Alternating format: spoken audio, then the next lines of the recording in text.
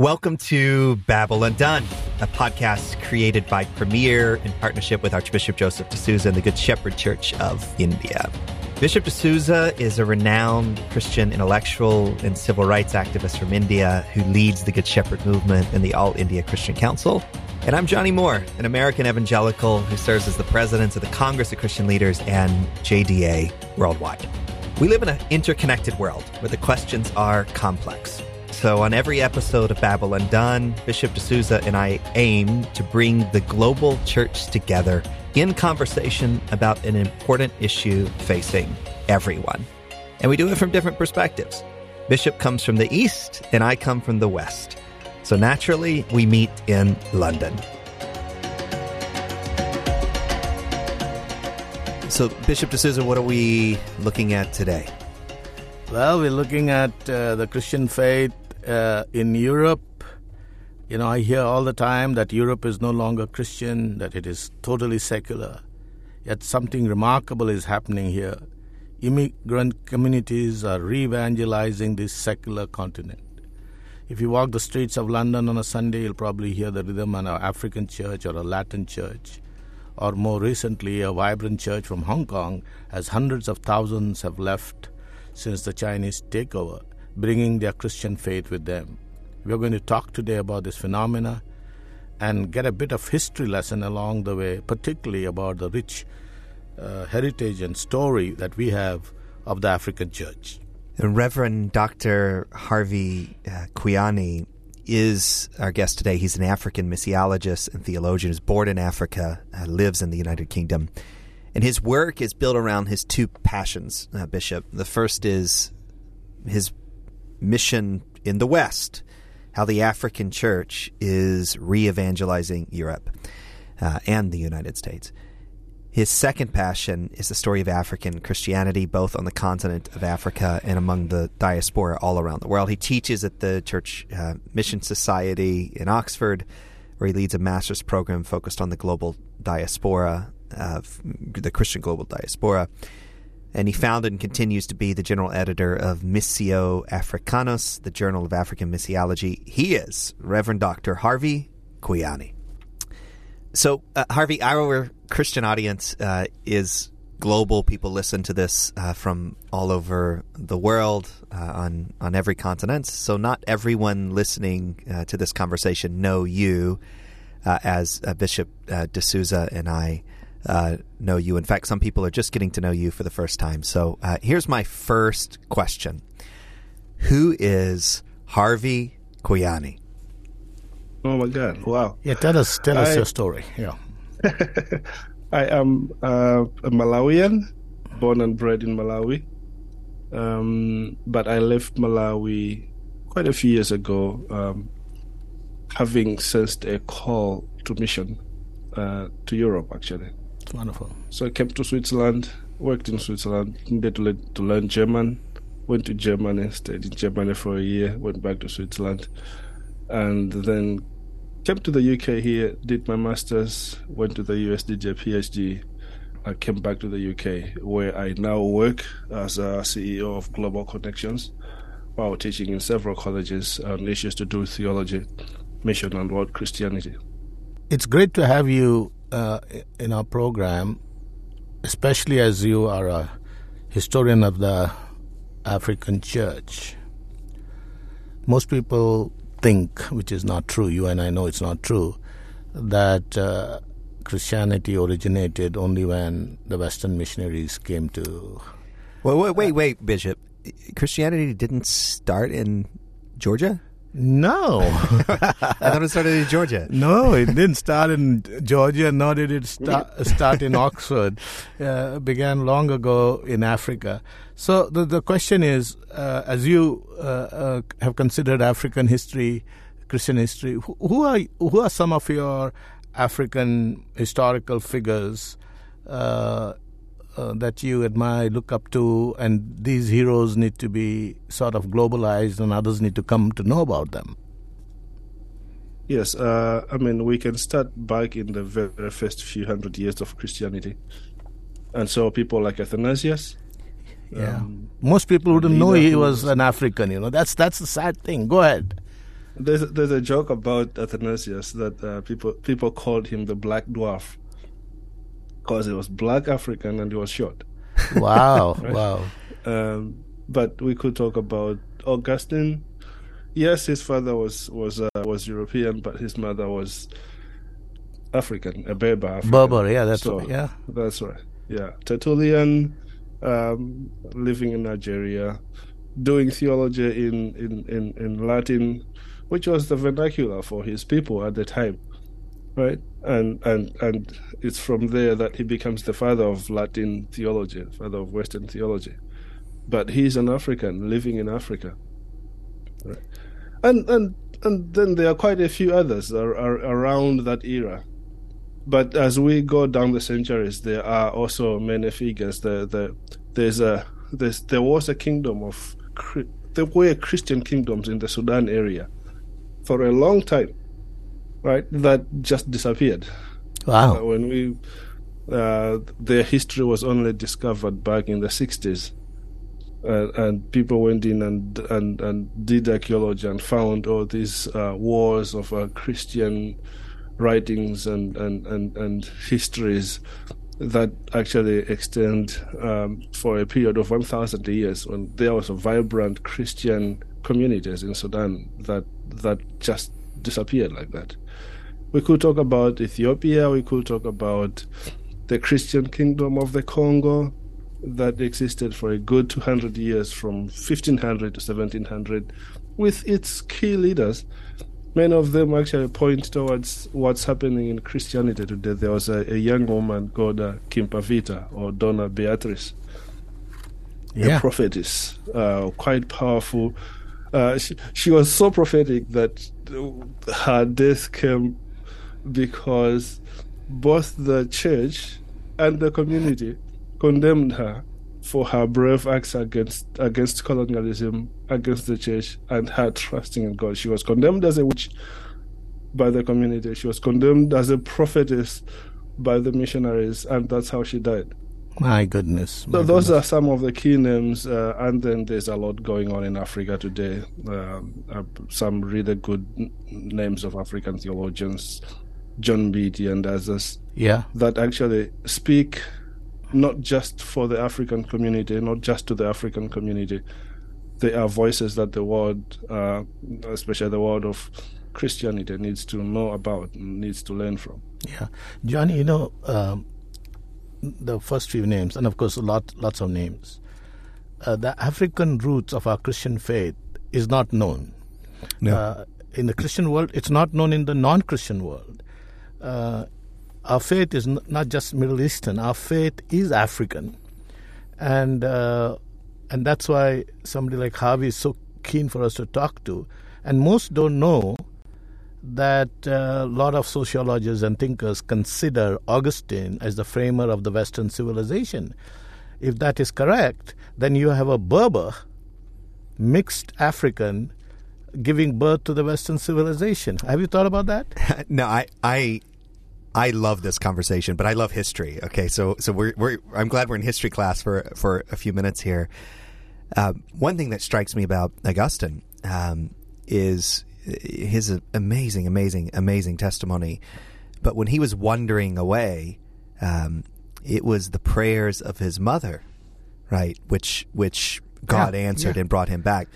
But those prayers of African moms to this day, I mean, this is one of the great strengths of the church in the world are the prayers of African women, and I totally agree. We don't know the stories of the global church, and people need to know these stories.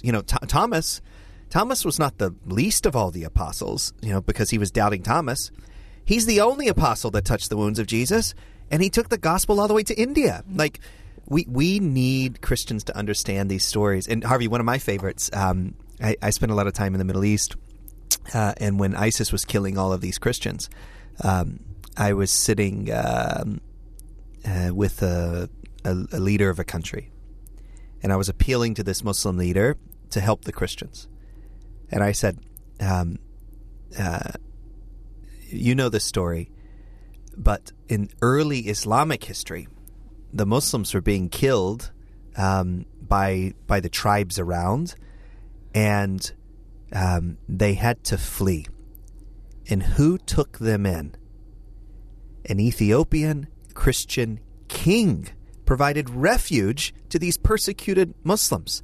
And I was sitting with this Muslim leader and this Muslim state, and I said, now we need you to return the favor, because Christians in the Middle East are in trouble. And the story of the historic African church is not only alive today because of the vibrancy of the African church, but its history matters today too. And Harvey, living out here and doing what you do, this wonderful history, etc. Does it give confidence to you in your leadership role that you have such a rich history and legacy, or because of what history has done, colonialism and everything else, do you also have to struggle? Maybe you have to struggle a little bit with the after effects of colonialism, as if Christianity came to Africa with colonialism. I was teaching a class yesterday. Yeah. This is the first class with a new group of students looking at the African church history, and so we talk about Acts 2, right? Luke mentions the Egyptians and the Libyans, but what he does not mention there is that the upper room was in the house of John Mark's mother, and they had just returned from Libya, right? That John Mark himself was born in Libya, as an African Jew, so to speak. That at that point in time, there were more Jews living in Alexandria than in Jerusalem.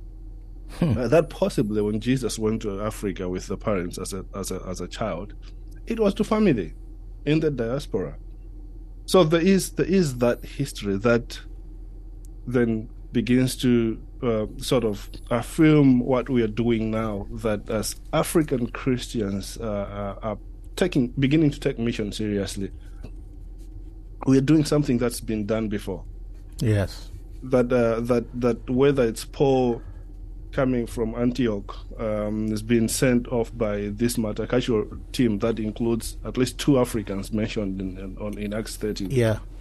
Or whether it's Apollos or Alexander and Rufus, and all these people that are coming from Africa that are actually involved in mission right at the beginning of the story. And what we are doing now, what we are seeing now, is just a continuation of that story. Of course, it's happening in a world where, the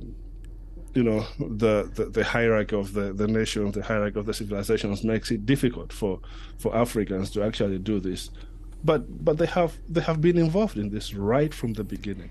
So let's go there for a minute.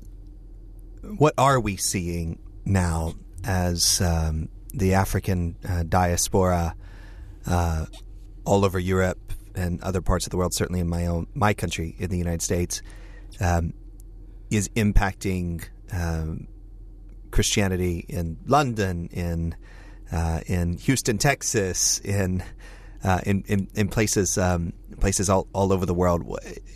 Is the African church re-evangelizing Europe, or is that taking it too far? The African church is growing in Europe. That's a given fact. Here in the UK, we know for sure that if the church is growing anywhere, it's the African migrants.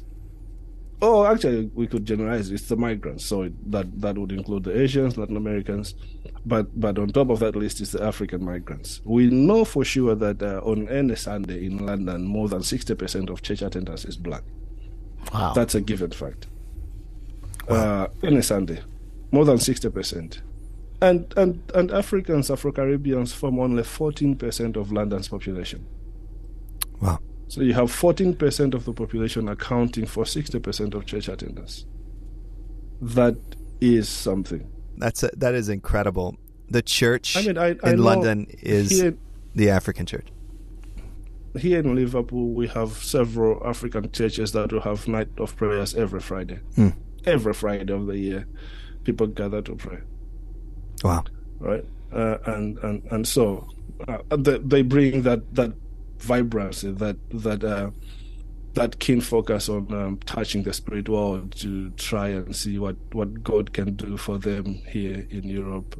They are praying, they love evangelizing. They may not necessarily have figured out how to evangelize Westerners, but if you will see people on the street, generally speaking, giving out tracts and doing some form of evangelism, chances are it's going to be Africans. So I think something is happening. I do think that if this goes on for a few years, we will get to a place where Africans can actually successfully evangelize Westerners. But that's just beginning now. Yeah. And these African churches, which I've been to a couple here in London.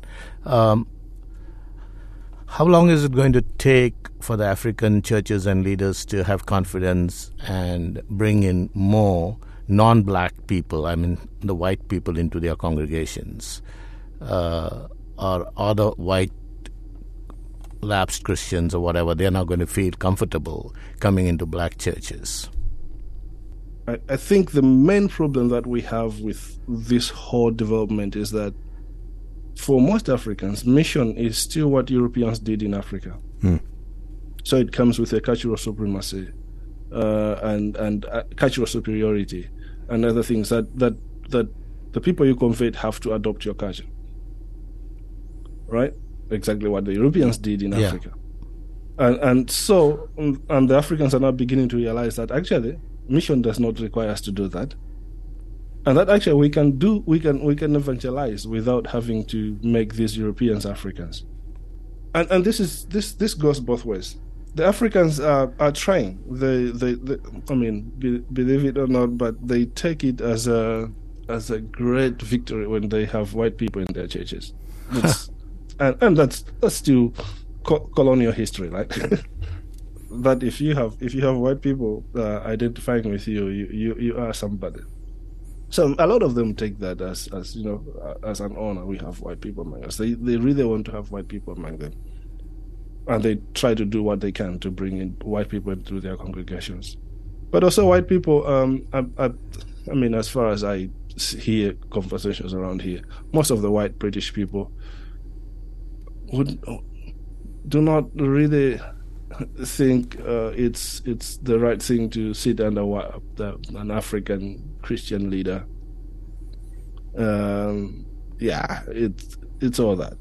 So even though the Africans are trying their best, the Europeans are still holding out, because you can't follow a black bishop, or you can't follow a black leader, and we hear that quite often around here. So that's a challenge. So you've mentioned several lessons already about prayer and a few other things, but what are more lessons that the rest of the church should learn from the majority world church, in particular the African church? The Enlightenment destroyed European Christianity, European faith, and with that, the Christianity that has been exported from Europe, North America, to the rest of the world, and that the Africans come in with a worldview that's not really been touched by the Enlightenment. And so they can really believe that God is spirit, and the Spirit of God moves and touches people and heals and does all these things. Without doing that, we tend to do Christianity as something that's just cerebral. That you have to know these facts about Jesus, and then you are saved. The African Christian will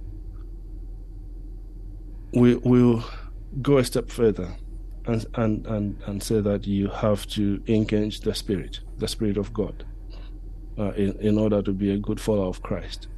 And I think that is one of the most important things that we can learn from African Christians. Yeah. And this emphasis on the spirituality that recognizes there is another reality outside of the rational reality, right? Yes. Material reality of the Spirit, of God, of angels and all. Is that one of the reasons there's such vibrancy within the church? I mean, you just mentioned about the lady who was killed for being a prophetess. Those are strange-sounding words for those who have come out of an Enlightenment Christianity. And how can we see that in the Bible, but it's not for today. But do you think that cultural view where you're not affected by Enlightenment, where you're pre-modern, and you approach things much more holistically, one of the reasons that the African church continues to grow? Oh, yes. I mean, speaking as an African here, the Christian faith is about the spirit world. Right? That's I mean, God is spirit, poured out his spirit upon all flesh. Those who worship him must worship in spirit and in truth. The spirit is quite visible in the text. In African culture, even before we become Christians, we are fully aware of the spirit world. And so when we become Christians and we see the spirit in the Bible, it just feels like, actually, this is what we've been dying for. This is what we've been looking for. Wow. And then that allows us to engage this Christian faith as a spiritual faith that it is. Now, the result of that is, for example, as we were talking about prayer, right? That, I mean, if there's a thing I miss about Africa is prayer, right? I've been out here in the West for more than 20 years. I never prayed like I prayed in Africa, and I mean it's many of us, but the prayer is understood as something that you do to engage the spirit world, right? That actually, if you do not pray, let me back up a little. Even in non-Christian world, before people become Christians, the understanding that you need a powerful spiritual force behind you to make it in life. It's normal. If your chickens are not reproducing well, you worry about the spirit force behind me. Is it not powerful enough to make this happen? Your cows are not reproducing. It's not just the biology of cows not reproducing. You wonder, is there a spiritual force behind this? And is the spiritual force behind me unable to make way for me? Right? And it's that understanding of life that then allows us to pray as much as we do. Because we know that in prayer we are increasing the power, the spiritual power behind us, right? The force that comes and makes things happen for us, and that changes things for us as Christians. Johnny, is my thoughts are going in different directions as I'm hearing Harvey, and about the Enlightenment. In the Western world, even as Christianity has declined, the interest in spiritualism has proportionately increased. And I see on many podcasts and all, young people, whether they're Indian, American, everything, they're talking about this language. There's no energy here. And they're all talking about another reality. Do you think the Western form of Christianity has missed this, and it's something that we can learn from our African brothers? Well, the last part of that, there is so much we must learn. I mean, this Harvey, this whole conversation has been so enriching to me spiritually. Listening, I just want to listen to you tell more stories and talk more, and it's like a spiritual shot in the arm. And I think so much of the church where I come from needs to be more acquainted with the majority world church. That's why we're having these conversations. But Bishop, I think everyone expected more atheists in the world.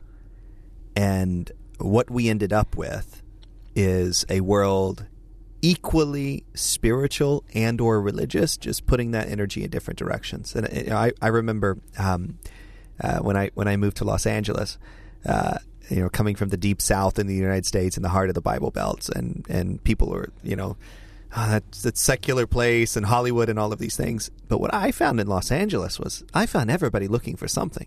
They were just putting in all kinds of different directions. It was the single most spiritual city I had ever been to in my life. It's just they were trying to find something. And I also think this is the power of the gospel. When the gospel is like it's like the old adage from the mathematician, who I'm sure whose name you'll remember, that there's a God-shaped vacuum. Yeah, it's like a God-shaped hole inside of our hearts, and people are filling that hole with everything else. And they choose the path of their mind, or they choose the path of their heart. And in my case, it was like sometimes my mind was in my faith, and sometimes my heart was in my faith. But it never was the case that I didn't have one or the other. But in the Western Church, we are definitely on the path of the mind now. And we need a resuscitation. And that's what I hear in this conversation, Harvey. I hear a resuscitation of the global church with the spirit of the African and broader it's the same thing is true in Brazil. The broader diaspora of our own diaspora, our Christian diaspora around the world. I do have a question though, Harvey. A lot of these immigrant communities are first generation immigrants, and so they're bringing it with them. So, what is the risk that they sort of like assimilate into the secular culture? Like, how do you preserve the same power into the second generation, the third generation? To make sure that the faith of the fathers is passed down. Yeah, because it might take us a few generations to catch it. Those of us who aren't in the African church. It will definitely take a few generations. What's happening with the African church, for example, is that to preserve their faith, most African Christians will belong in an African church, whether in London, Liverpool, wherever, and they're doing that to keep their faith.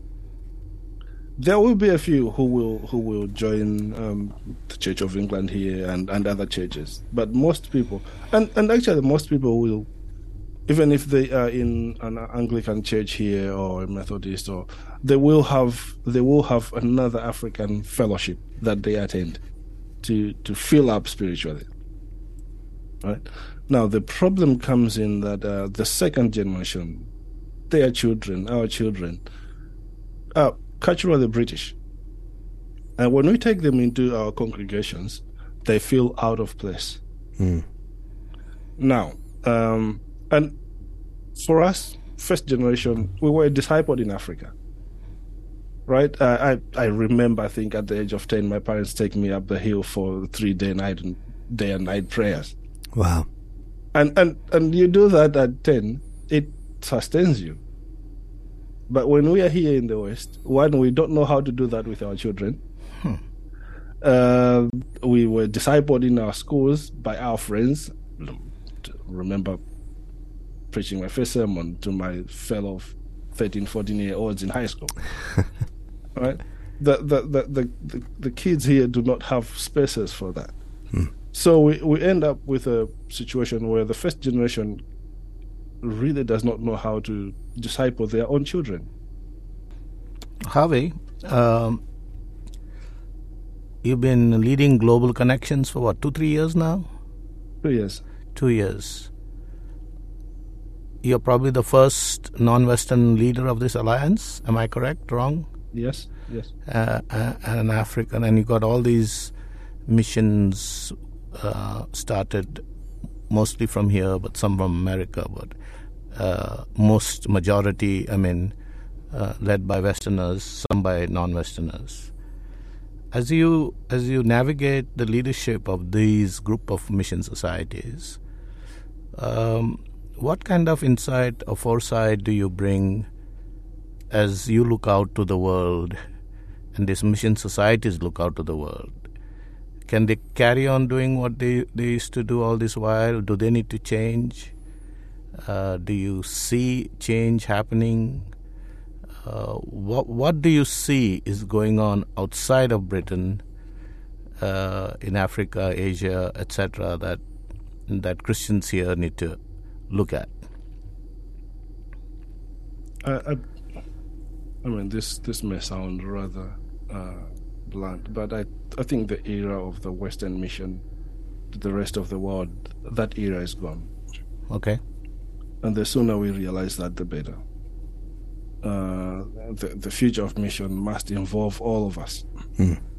The West still leads because it has the money, but really nothing else. I mean, probably theological scholarship for centuries that actually struggles to contextualize itself for the rest of the world.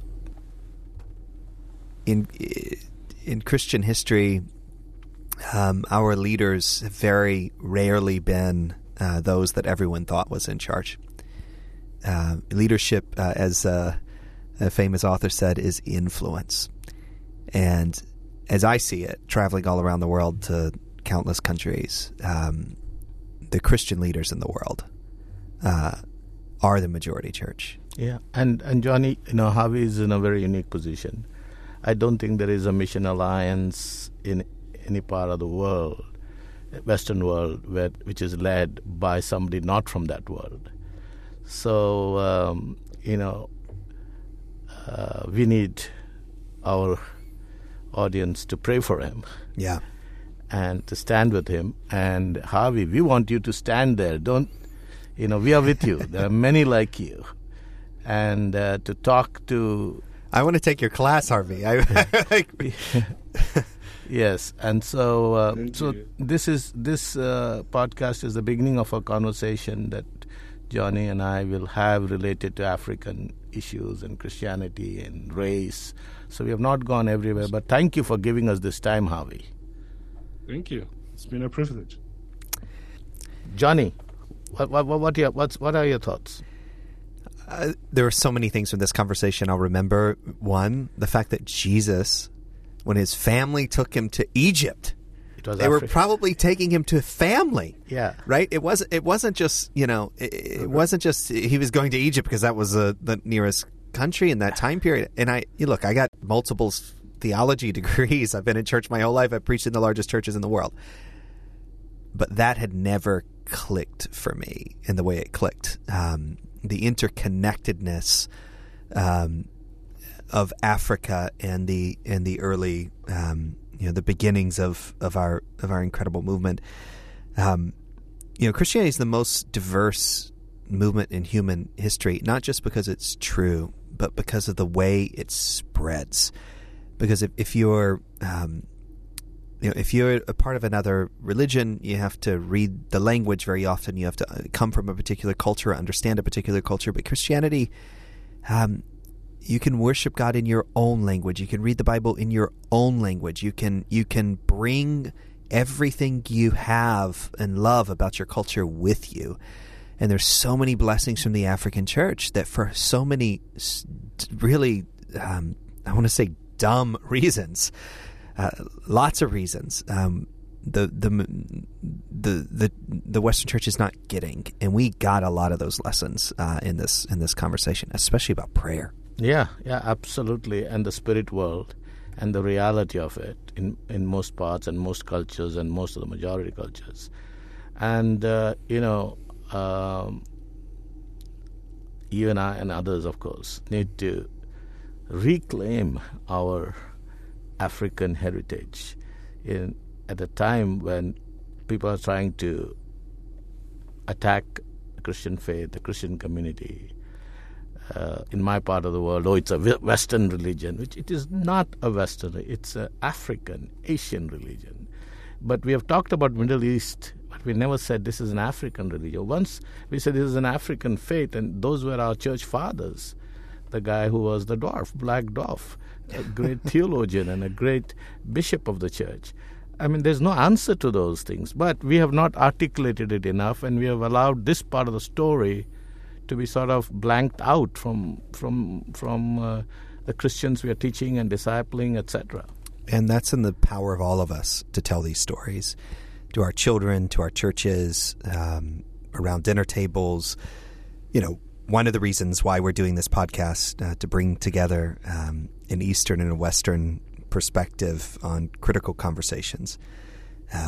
Meeting in London to do it, one of the most diverse cities in the world, a city where the majority of Christians in church on Sunday are from Africa, is to help people not only think through these issues, but to learn so that they can pass it along. And there was also a warning to us in this conversation. It won't be passed to the next generation on accident. We have to do it, and that's something we all have to do a little more of. Thank you for joining us today for Babel Undone. If this conversation had you thinking, then why don't you share it with someone else? For more episodes of Babel Undone or other amazing content that helps Christians live out their faith, you should head over to premier.plus. That's Premier, Premier, for the Americans listening in, .plus.